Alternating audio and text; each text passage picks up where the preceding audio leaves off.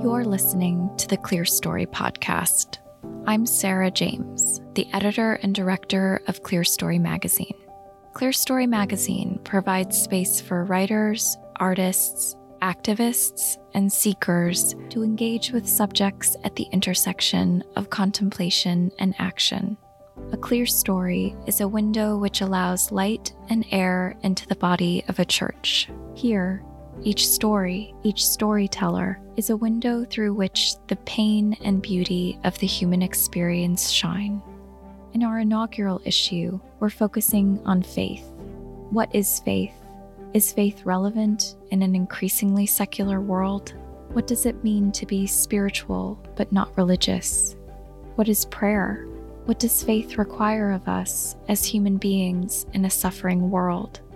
These are only a few of the questions contributors ask this season.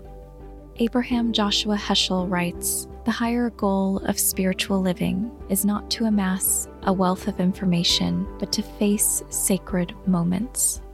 This is what our writers do in their work. Here, they share this wisdom with all of you.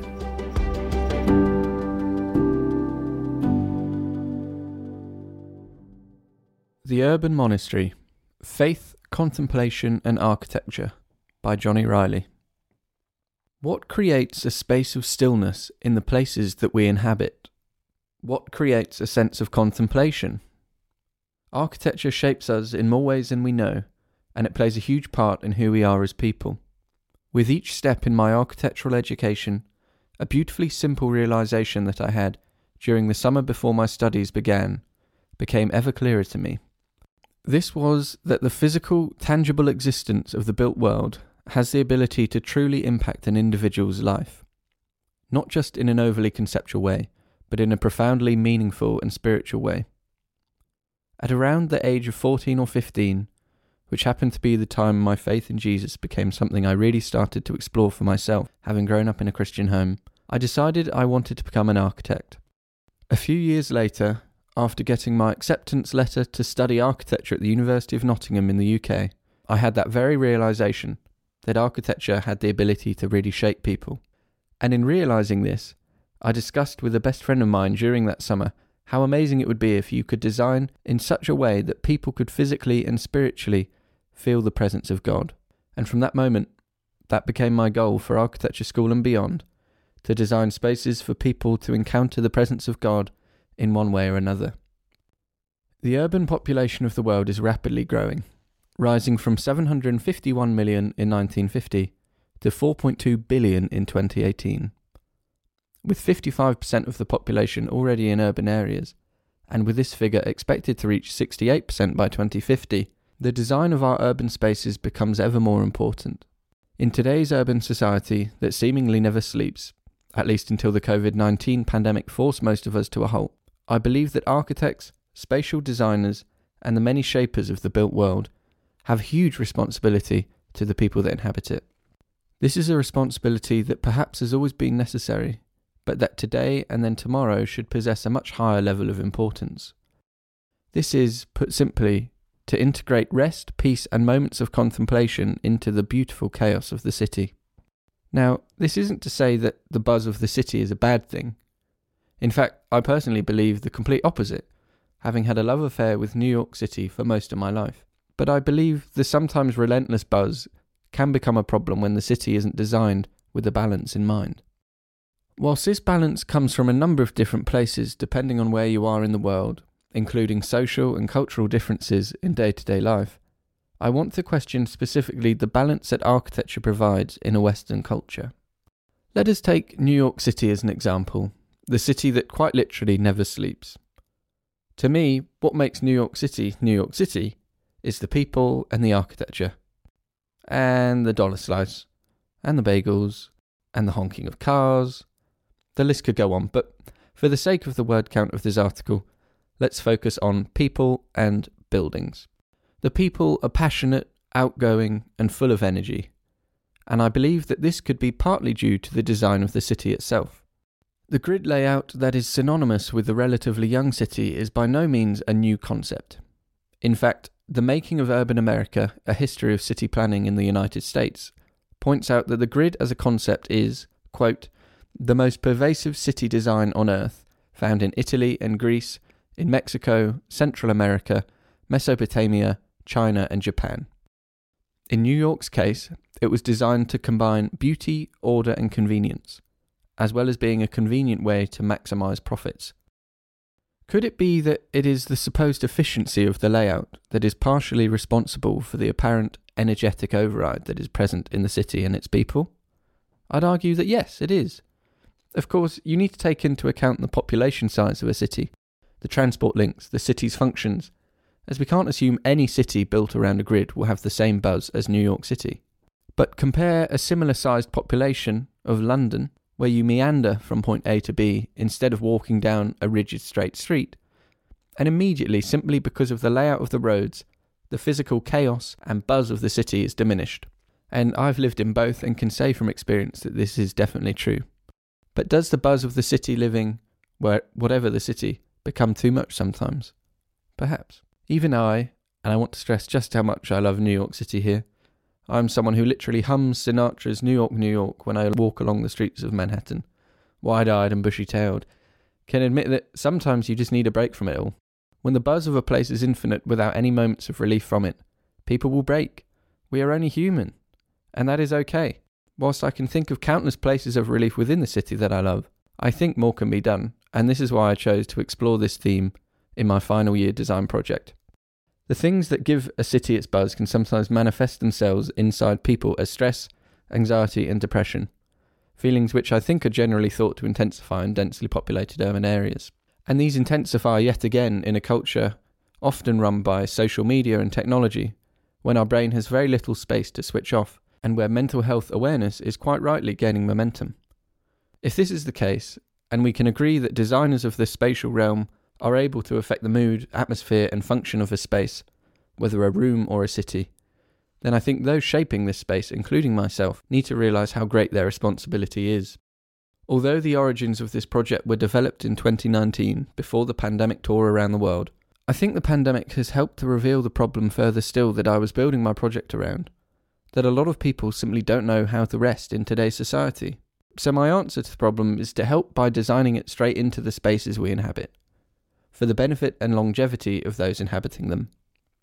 The refectory, an urban monastery, was an exploration into answering the question, what creates a space of stillness and contemplation in the spaces that we inhabit, and applying the findings to the generic high-rise typology. The scheme aims to sit somewhere between a spa or retreat and a religious monastery, not aligned to a particular religion or religious use. However, monastic traditions and conditions have provided guidance for the design of the urban monastery, in both the programme and the physical design of the building. In places, I have intentionally altered these traditions within the design, most noticeably being the vertical design of a typically lateral typology, with the goal of pushing the boundaries of what both the monastery and the high-rise as a typology are capable of spatially. As I mentioned before, whilst important even before the COVID-19 pandemic, the themes of reflection, contemplation and rest are more important now than ever. And I've been exploring how different elements of the design can alter one's perception of a space, transforming it from just a room with a function into something bigger, physically, mentally and spiritually. With rest not designed into our cities, the urban monastery tackles this through the programme as an urban monastery, an adapted version of the traditional monastery that blends the monastery we all know with a form of retreat and aims to fit into shorter periods of time within our urban life, and through the structure of the building that explores the globally untapped potential of the timber high-rise in a city of concrete, brick and glass. The priority in my conceptual scheme was most definitely the design, with countless revisions of the tiniest details throughout the spaces, all trying to enhance the feeling of rest and contemplation in one way or another. So, for now, let's take a journey through the urban monastery. Upon entering the monastery, you step through the seemingly infinite timber grid and gaze upwards at the space above you. The blurring of your own scale in the world begins, and you are taken away from it. You journey around the perimeter of the open space, to the stairs placed within the grid at the end of the corridor, and weave upwards through the building. The corridor carries you as you walk from space to space, circling vertically, holding you as you rest, as you contemplate and meditate on turning off the noise around you, turning instead inwards. You are walking within the structure, meandering slowly upwards towards the sky. You peel off from the corridor, stepping onto and through the grid again, then stepping down onto the single step at the entrance of your room.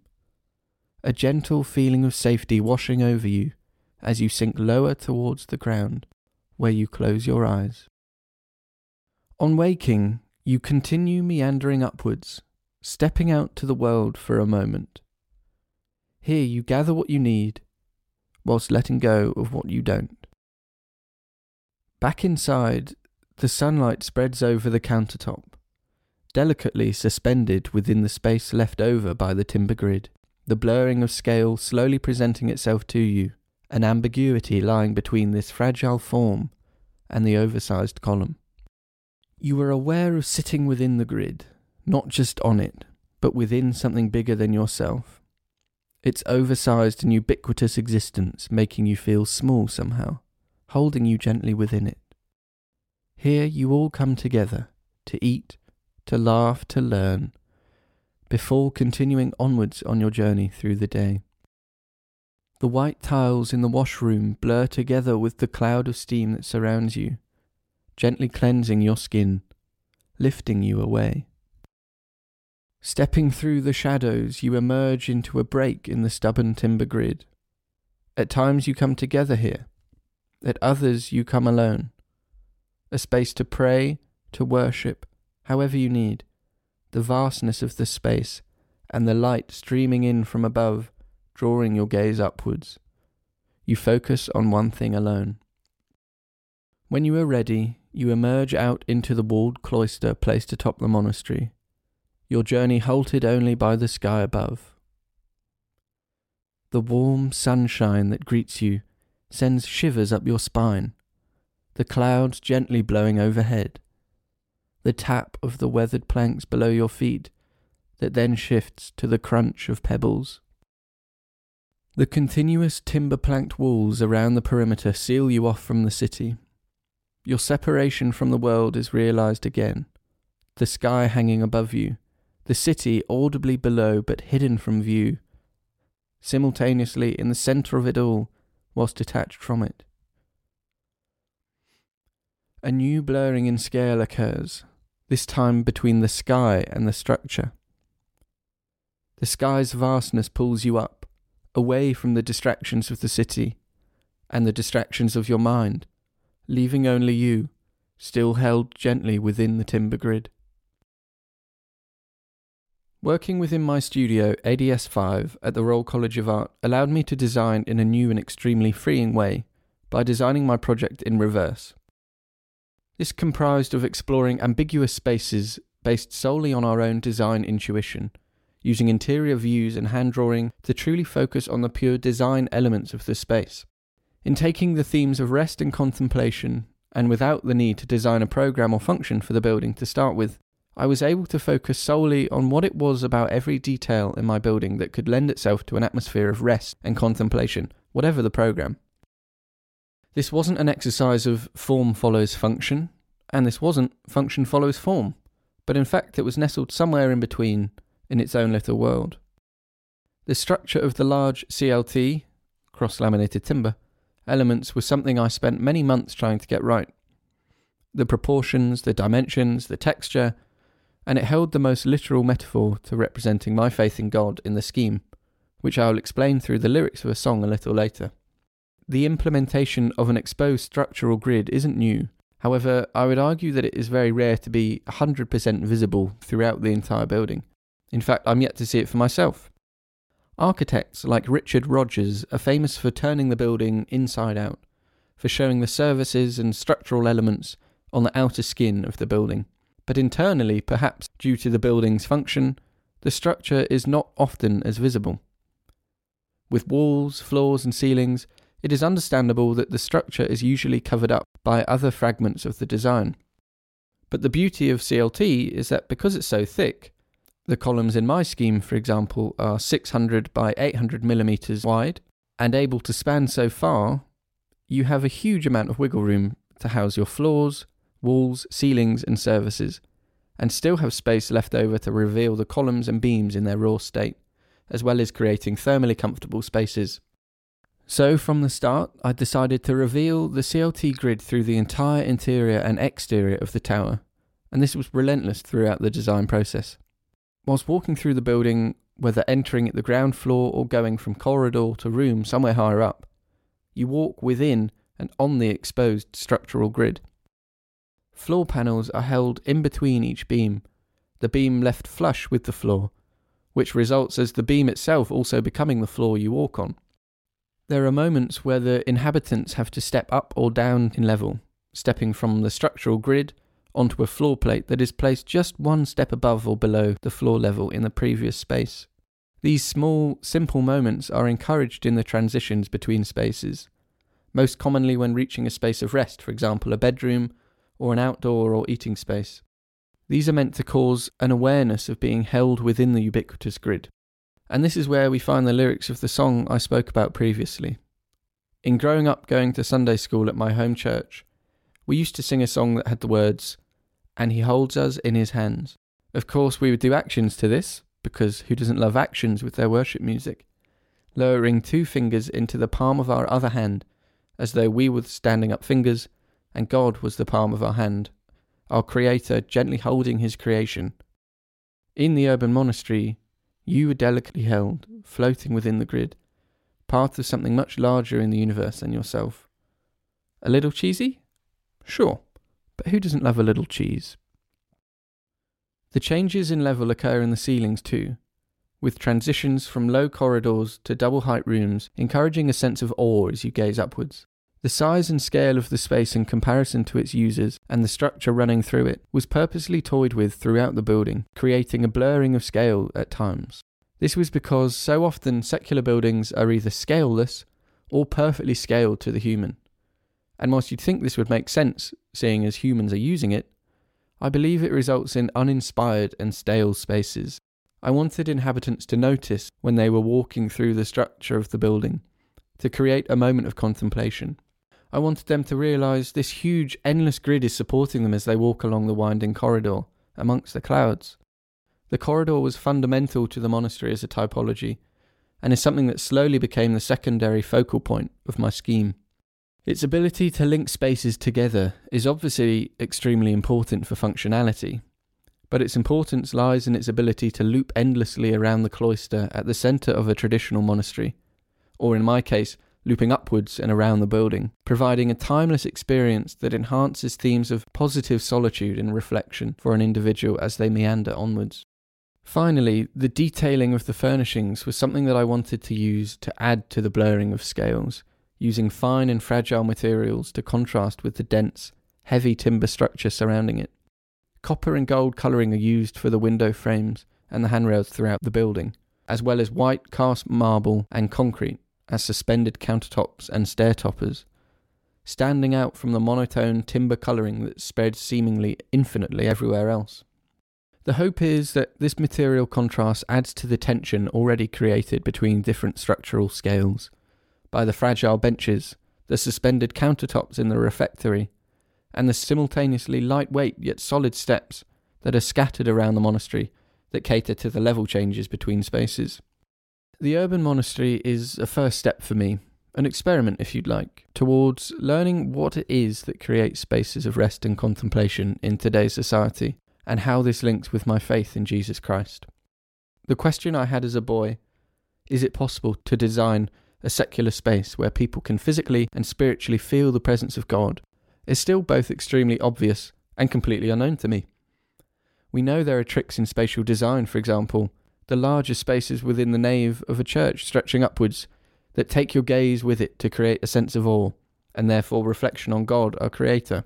But what I'm desperate to find out, and what I'm sure it will take a lifetime to figure out, is how to translate that atmosphere into the functional, day-to-day spaces that aren't necessarily designed for God in the way that a church building is, but that somehow reflects His presence and His glory. Is that even possible? To design all space for God? Well, I hope so. In working through this project, I realised that it isn't fully about the physical atmosphere created by the room, but perhaps by the impact that the design of the space has on an individual's actions within the room. Contemplation is crucial for us as people. It is how we learn, it is how we grow, and I think it provides a space for us to meet with God amongst the chaos of the routine day-to-day tasks. And if I can design spaces that encourage a state of contemplation through the tangible, built world, even for just a second, I will consider that a job well done. You've been listening to the Clear Story podcast. To read and listen to more of our work or to learn more about the author of this essay, visit clearstorymag.com or follow us at Clear Story Mag on Twitter, Instagram, or Facebook. Until next time, may you find peace in the midst of chaos, light in the midst of darkness, hope and healing in the midst of suffering, and may you see it all with the eyes of your heart.